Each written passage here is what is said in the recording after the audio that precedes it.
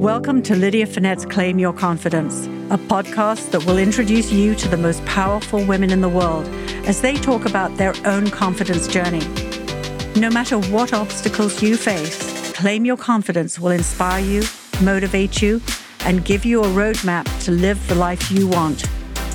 So, are you ready to claim your confidence? Welcome back, everyone, to Claim Your Confidence. I'm Lydia Finette, and I'm so delighted to be broadcasting out of Newsstand Studios in Rockefeller Center today. I have an incredible guest, and I'm so excited that she's sitting across the desk from me. But first, a word from our sponsors. Tanya Taylor, welcome to Newsstand Studios. Thank you. Thanks so much for having me. Absolutely. Now, I know everybody already knows Tanya Taylor because you have such an incredible fashion brand. Your presence is everywhere. You have dressed every major person, every celebrity, politicians for the past decade. But I want to also just tell everyone that you are not only this incredible fashion brand, you are the CEO and also the creative director of the brand. So not only is it your name, but it is truly everything about you. It's my baby. Yeah, it's my life. It's your life. Well, I want to start at the beginning, Tanya, because when we talk about life and confidence, we always start at the very, very beginning. So you grew up in Canada. Tell us a little bit about your childhood and who Tanya Taylor was before she became a global fashion brand. So I grew up in Toronto, and I think it was really what formed my opinion on feeling like fashion should be more approachable because there's no fashion in Toronto. So that's good to know. growing up as a kid, I was encouraged to be really creative. I was given free reign of the basement of my house to just paint on all the walls and kind of create like other worlds through like print and pattern and color. And so I kind of just felt like I had a really creative childhood. My dad worked for the Red Cross, so he lived all over the world, and he would come back with fabrics, come back with experiences of different cultures. So I felt like I was really seeing myself outside of Toronto. And then my mom had a really interesting kind of impact on me. She ran a public company, and she also would come home and do paper mache. So she had this like really kind of dual sides of her personality. And I think that's what I am now. And I realize you kind of become your mom a lot of times. My mom started this podcast, so certainly I have become my mom for sure. I mean, listening to your mom's intro, like just so sweet. So yeah, she really knew how to balance business and creativity. And I think growing up, I had an incredibly entrepreneurial family. Almost everyone in my family started their own businesses. And it was in media and radio and oil and gas and just whatever they wanted to invent and create. And what I really saw through that as a child is how being an entrepreneur allows you to build a family around your values and really kind of create a business that feels more than a job and that you really can put your passion into something you do every day. So as a kid, I kind of had that influence. And then I studied finance at McGill University for my undergrad and ended up going to Parsons in New York City to study fashion design because I did not know how to sew. I tried desperately to sew a dress when I was at McGill, and instead I put Velcro in all the seams, and a model walked down the runway and it started falling off, and my mom said, you need to go to school. You have to actually learn how to do this. Yeah, you have a passion for this. You need to study it. So I think I've always felt like my confidence was slow. I was very shy, like very, very introverted, really nervous. My parents divorced when I was really young. So I think I was always trying to find my place between people and houses and passions. And so I only really came into my own when I started my company. And I felt like I could really be very clear in what I believed in and what I wanted to create. When you were doing all of that art as a child, was that sort of an escapist thing? You were talking a little bit about your parents divorcing in that moment. Did you feel like that was something you could do wherever you were, or was it just something you did at home? I only did that at home. That's funny. I've never thought of that. I was not even that artistic at school. Like I kind of just would do the project that was assigned. I never really poured myself into something at school for art. At home, I was wildly imaginative. I would consider myself a builder. I would create 3D animals and put their heads on like fire little crackers from New Year's Eve and have them rotate. Like I was really finding myself through independent play, but also creating this world around me that felt very inspiring and very kind of supportive. Yeah. It's interesting because I do feel like that's something you hear a lot with raising children now is about the lack of independent play and how we overschedule them. A friend of mine often says, sometimes it's really good to just be bored. I grew up in Louisiana. We were kind of talking about this beforehand too, about growing up outside of New York City in places where an afternoon is spent just sort of kind of wandering around. In Louisiana, that was often being very, very hot as well. But just wandering around, creating and coming up with games and imaginative play. And I truly think in art, that's just such an important part, is having that time and space. And in your case, it sounds like the basement to create. Yeah, and that you're not looking to have an end result or there's not really a purpose behind the creation, but you're really following an instinct. And I think as a child, following an instinct to solve a problem or following an instinct to build something that you're imagining, that freedom, it opens your mind. And I think as adults, a lot of us don't have jobs that give that freedom to think or be creative. And I just knew I needed a role in my life where I could balance the rational thinking of building a brand, but really always keep a role that was really open-minded.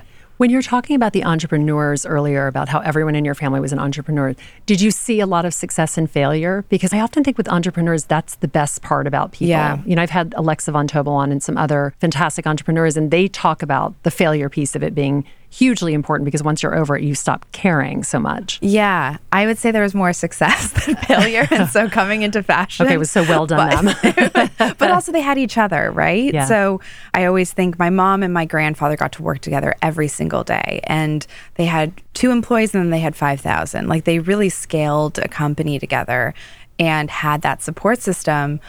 And I, starting this company by myself, have always wished I had had a partner. Yeah. And I do in my mom. I still really include her in a lot, but it's different. And so I did. I saw the successes. I saw the trust kind of factor of entrepreneurship being really a big challenge, where just assuming you can trust everyone is tough. And sometimes the setbacks that existed while they were scaling the company just were really hard on them personally. And as a kid, when you're watching your parents feel like they're putting their heart into something and it's not feeling yielding fruit. Yeah, it's an interesting lesson. It's a really good lesson to see. And I think they were really honest, really vulnerable, really transparent with the ups and downs. And so I felt walking into it, I knew how high risk it was to start something, but I couldn't not. Like, I'm one of those people that I'd rather fail trying than not try at all. And I think that every day. Yeah, that is a fantastic way to live life. So you got your business degree and then you went to Parsons.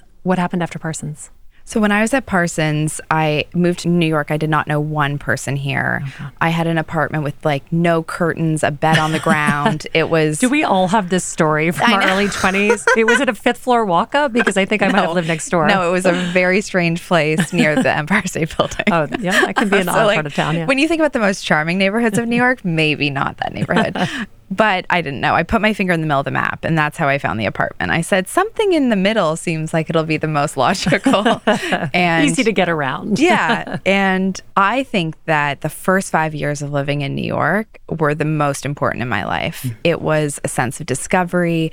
I wandered the city alone, but I didn't feel lonely. Yeah. I felt part of a community for the first time, even though it wasn't formal. Like, it just felt like the city made sense for me. So I knew I needed to meet people and I needed to learn more about the industry. So I applied for an internship with Mary Kate and Ashley Olsen. They were my age, and I thought it was really cool that 2 23-year-old girls were designing for someone they understood at both a contemporary price point of Elizabeth and James and also a designer price point for the Row. And I wanted to understand the difference between designer price point and contemporary price point, and how you think about a customer and how you design from a personal instinct. So I started as an intern for full-time for a year and a half. And I did everything. I was so excited to have a job. Like, I remember calling my dad and saying, I get to go pick zippers today. I felt like that when I was 21 too. I get to clean off the lunch table today. But it was just being in the actual place where I wanted to be. That's exactly right. Yes. I felt like I was at the epicenter of learning and people that inspired me. And I remember my parents being like, you have a finance degree, but like, whatever. If get those zippers, Tanya. Those zippers are really motivating you, then that's great. They just want to see their daughter feeling excited. Yeah. And so I then got hired to be on the design team for Elizabeth and James. And I really think it was a small startup. It was 5 people. I managed the finances for the design team. They did a lot of domestic production, so I understood how to make clothing. And then I really learned about the customer. Yeah. And I was included in meetings with Saks and Neiman's and Intermix where they were giving feedback on the brand.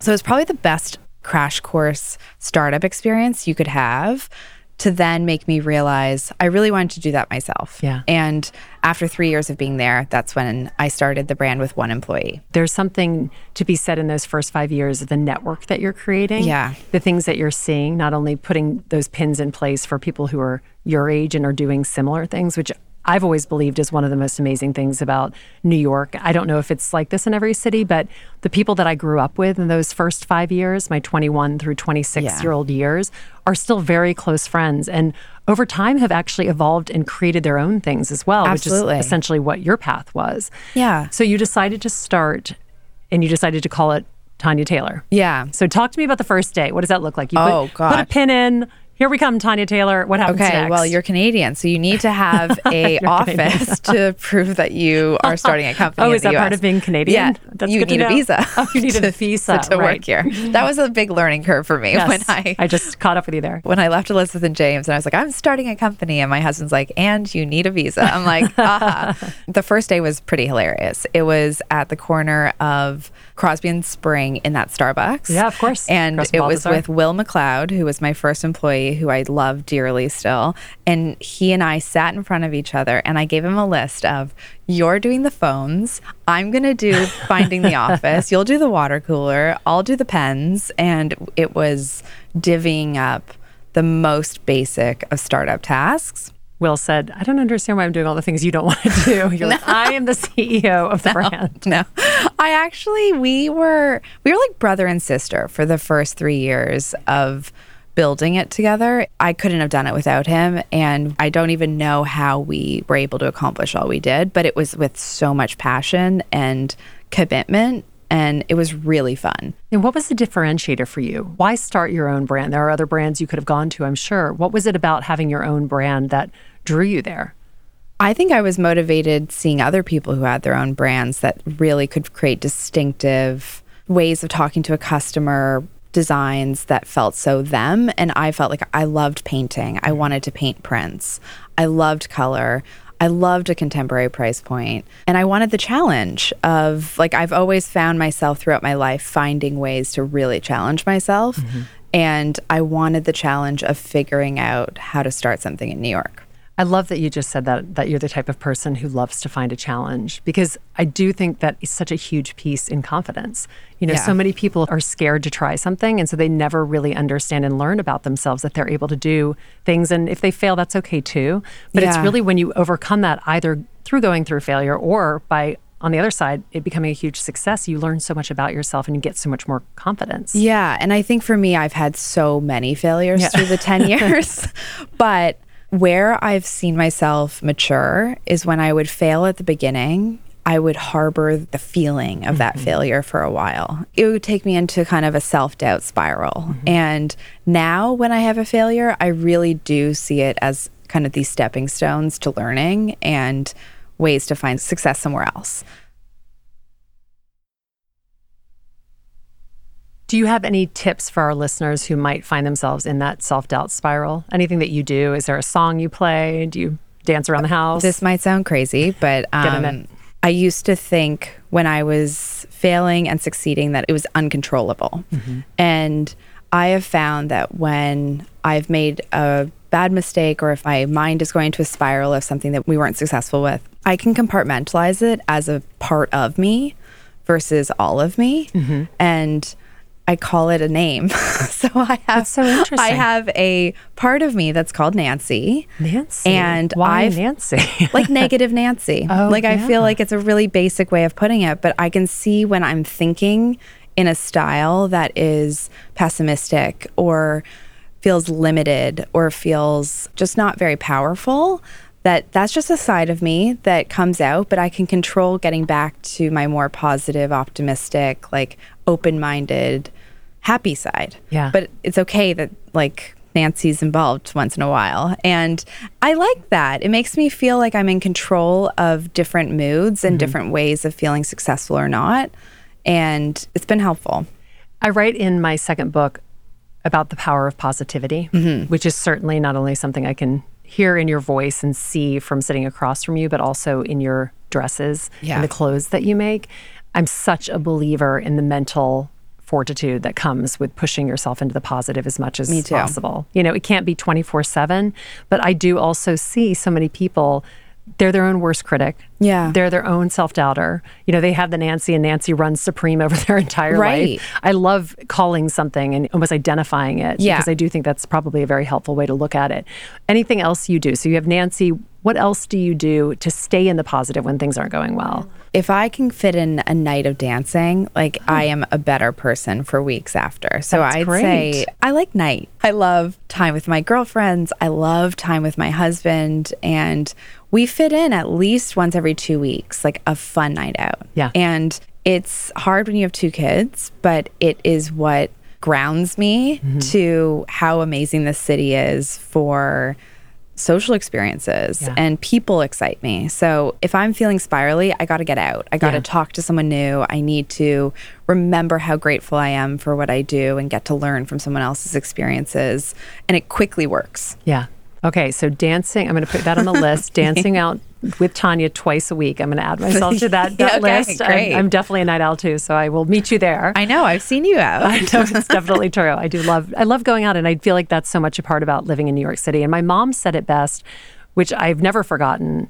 She said to me one night when I was going out for an auction and then meeting friends out after, so probably I wouldn't even be out to dinner until 10 o'clock at night because I don't get off stage most nights until about 9:45. And she said, what I love so much about watching you in New York is that you're fulfilled at home with your children and your work, but you also have a very adult life. Yeah. And she said, sometimes I think that people, when they become adults, think that it has to be one or the other, and it can't be both.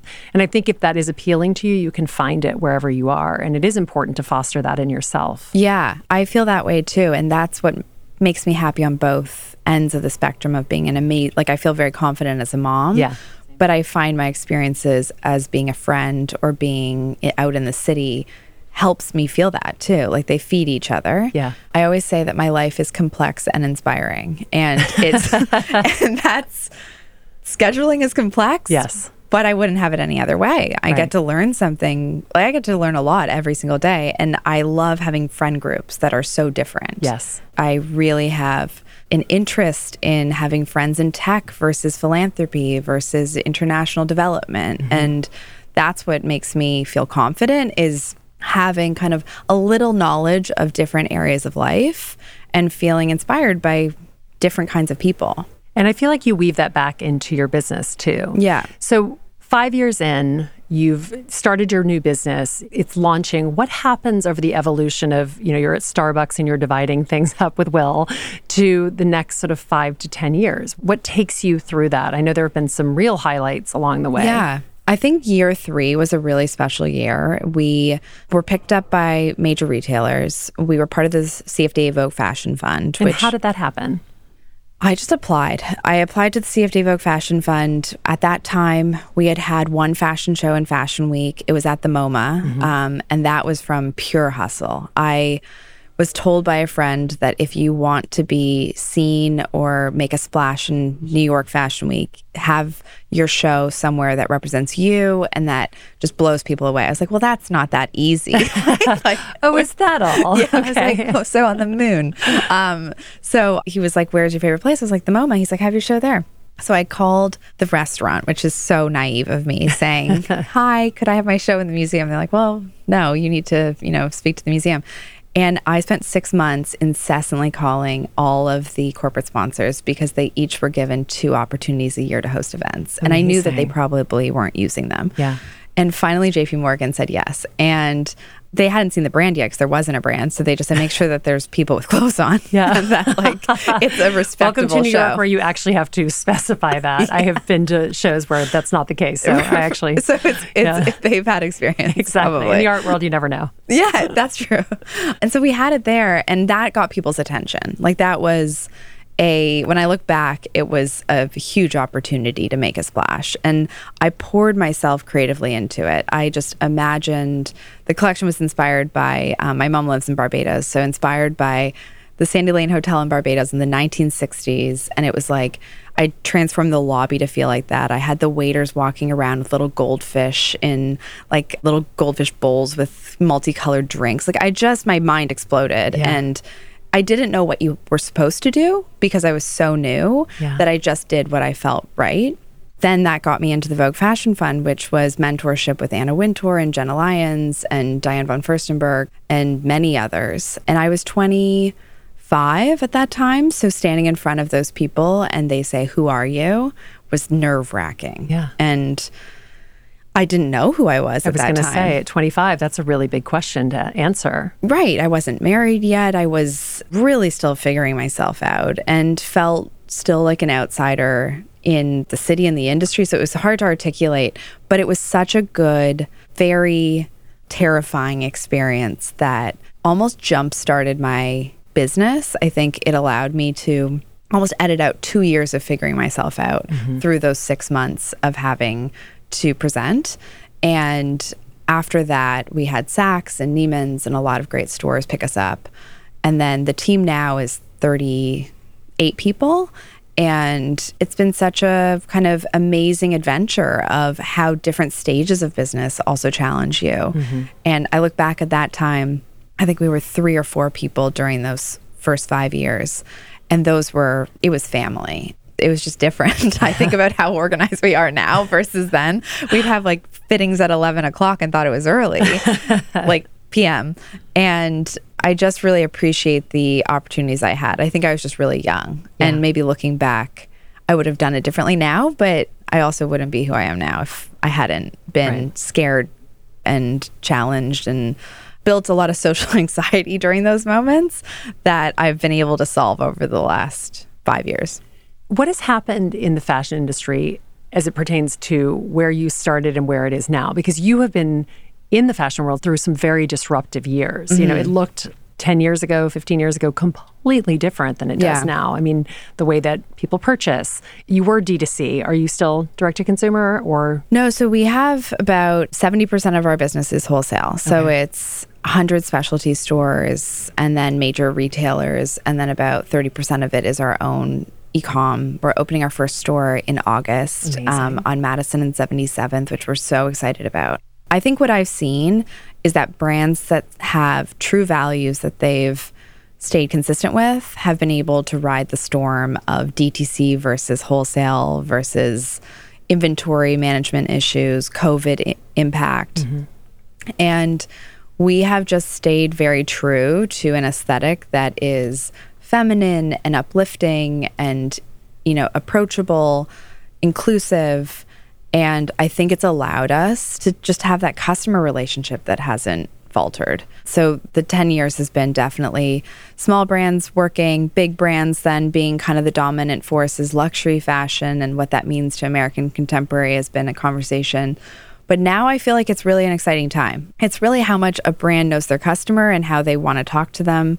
And I love our customer. Like I love getting out on the road and being in a change room and having 2 women, this happened to me in Dallas, 2 women tried on the same dress. And one of them said, "I'm going to wear it to the beach."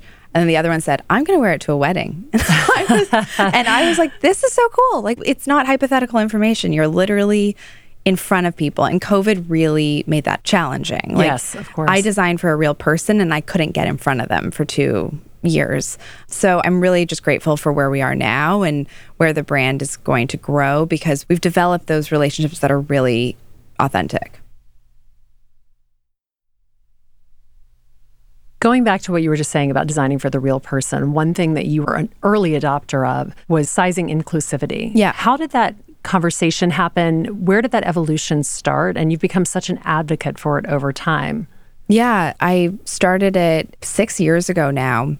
We started expanding our size range to size 22, and it was very rare for our price point and for where we were selling. And it started from a personal experience of my mom, who was size 18, size 20 when I was growing up.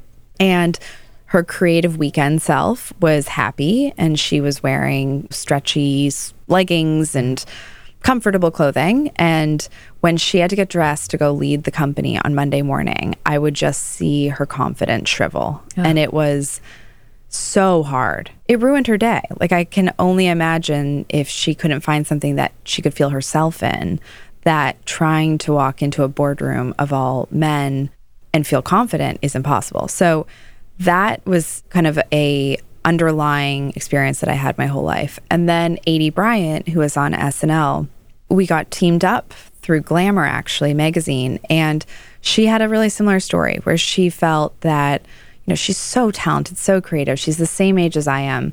And when she went to go on stage and perform, there was a rack that was limited for what she could wear and for her to feel her best self. And I felt like I could fix that. So without having a playbook of how to, we hired one tech designer that knew how to pattern make for extended sizing.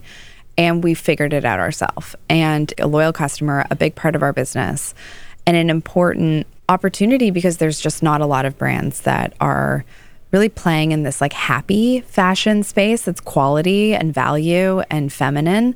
It feels like it's still kind of an education around that this customer matters. Yeah. It's amazing because I don't think you can really understate how much clothing is armor in many ways. Yeah. And especially now looking back on such a glaring omission in the fashion industry of an entire population of people who are living in a different size, just want clothes that look good. You know, you look back on that and you think, why did it take so long for us to get there? And I love that you have a personal tie to that story too, and really understand what that confidence piece is. Because I truly believe across the board, clothes are, especially as women, something that can give you confidence. Absolutely. You know, we all have that dress. Certainly I have those auction dresses when I get on stage that I know if I'm in them, that I feel fearless in them.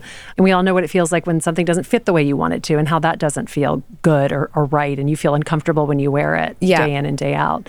So I'm sure that so many people love that your colorful, happy, inspiring prints are on their bodies and making them feel good. Yeah, there doesn't need to be differences. Like when you think back to that customer shopping on a different floor, it feels archaic. Yes. Like as if two girlfriends are going to go to a store and go to different floors. Of course. And so I think we've just tried to really bridge our marketing and kind of our product imagery to make it just feel like it's all within the same language. Color plays such a huge part of your story from your early days, obviously, up until everything that you make and everything that I see coming out. If there's a dress on someone, I can almost immediately tell that it's a Tanya Taylor dress just because of the patterns, and the prints are always different than anything you see. Do you still hand paint all of the designs? I try. I feel like we have a team that also hand paints, and when I can, I'm absolutely putting it in the collection. Like in every moment, in every moment I can paint, I'm like, and it's on a dress. It's an important part of my expression, and color to me is all about mood and confidence. Like when you want to hide the colors you wear versus the times that you want to feel like seen or you want to feel really powerful. I definitely associate color with memories and with a way of expressing personality. Yeah. In the past couple of years, we've bled this into giving back, which I love. I know the organization Public Color is very close to my heart because I've taken their auction for many years. Oh, amazing. But that's just one of the many nonprofits that you're working with. But speak about how painting and your painting parties is sort of reaching out and giving back to communities. Yeah, so I don't know. I think maybe to the point of wanting to get together with girlfriends and have something to do, I started a painting party 5 years ago that's called Color Therapy. And it is so much fun. We've done it with people we know. We've done it with 400 people that we don't know. We've done it at hospitals for pediatric patients at MSK. And it doesn't matter where you are in life, you can enjoy this class. And what it is a canvas that I ask 20 questions about the memories of your life. And you pick colors that are associated with. So the first question that always gets people going is color of your first kiss, which what would yours be? Like, I can't reveal like that black. on your podcast. Black? I don't think it would have been black, but no comment. Okay, no you comment. Tell me, we don't Tanya. know who the first kiss is. Mine was with a boy named Mitchell Coleman. I'll give it a light pink. Hey, Mitchell. Then you go through family and your feelings about success, feelings of confidence. What does that color look like for you? And you may have never met the people beside you, but when you get up at the end and you've painted your canvas and you see other people's kind of color map of their lives, it's really cool. It feels like something maybe you haven't thought of before. So we did that, and I think there's a therapeutic element to it. So we decided to redesign the hospital curtains at Memorial Sloan Kettering. It's a hospital that's very dear to my heart. And the pediatric floor specifically, I recognized that siblings were always like kind of hanging out because they had to. Let's get an activity where siblings and the patients could really collaborate and do something together because they want to feel like kids. Yeah. And so we started hosting painting classes there. That's amazing. And I saw that you did actually the curtains in the pediatric ward as well. So they're all sort of bright and brightly colored. Yeah, super colorful. We also did headscarves for women on their first day of chemotherapy. And we took all the art from the kids and now it's in the lobby of MSK. So it's just like a nice way for people to feel like they're making something that's really positive. Yeah, and kind of all goes back to you in the basement as a child, really. You know, if you think about it. Oh, yeah. Not to come completely full circle. No, I like that. But the other thing that I've noticed in the past, really like sort of probably 5 or 6 years, you've also become very political as well. And you were instrumental in the, it only takes 2 minutes to vote. I remember that campaign.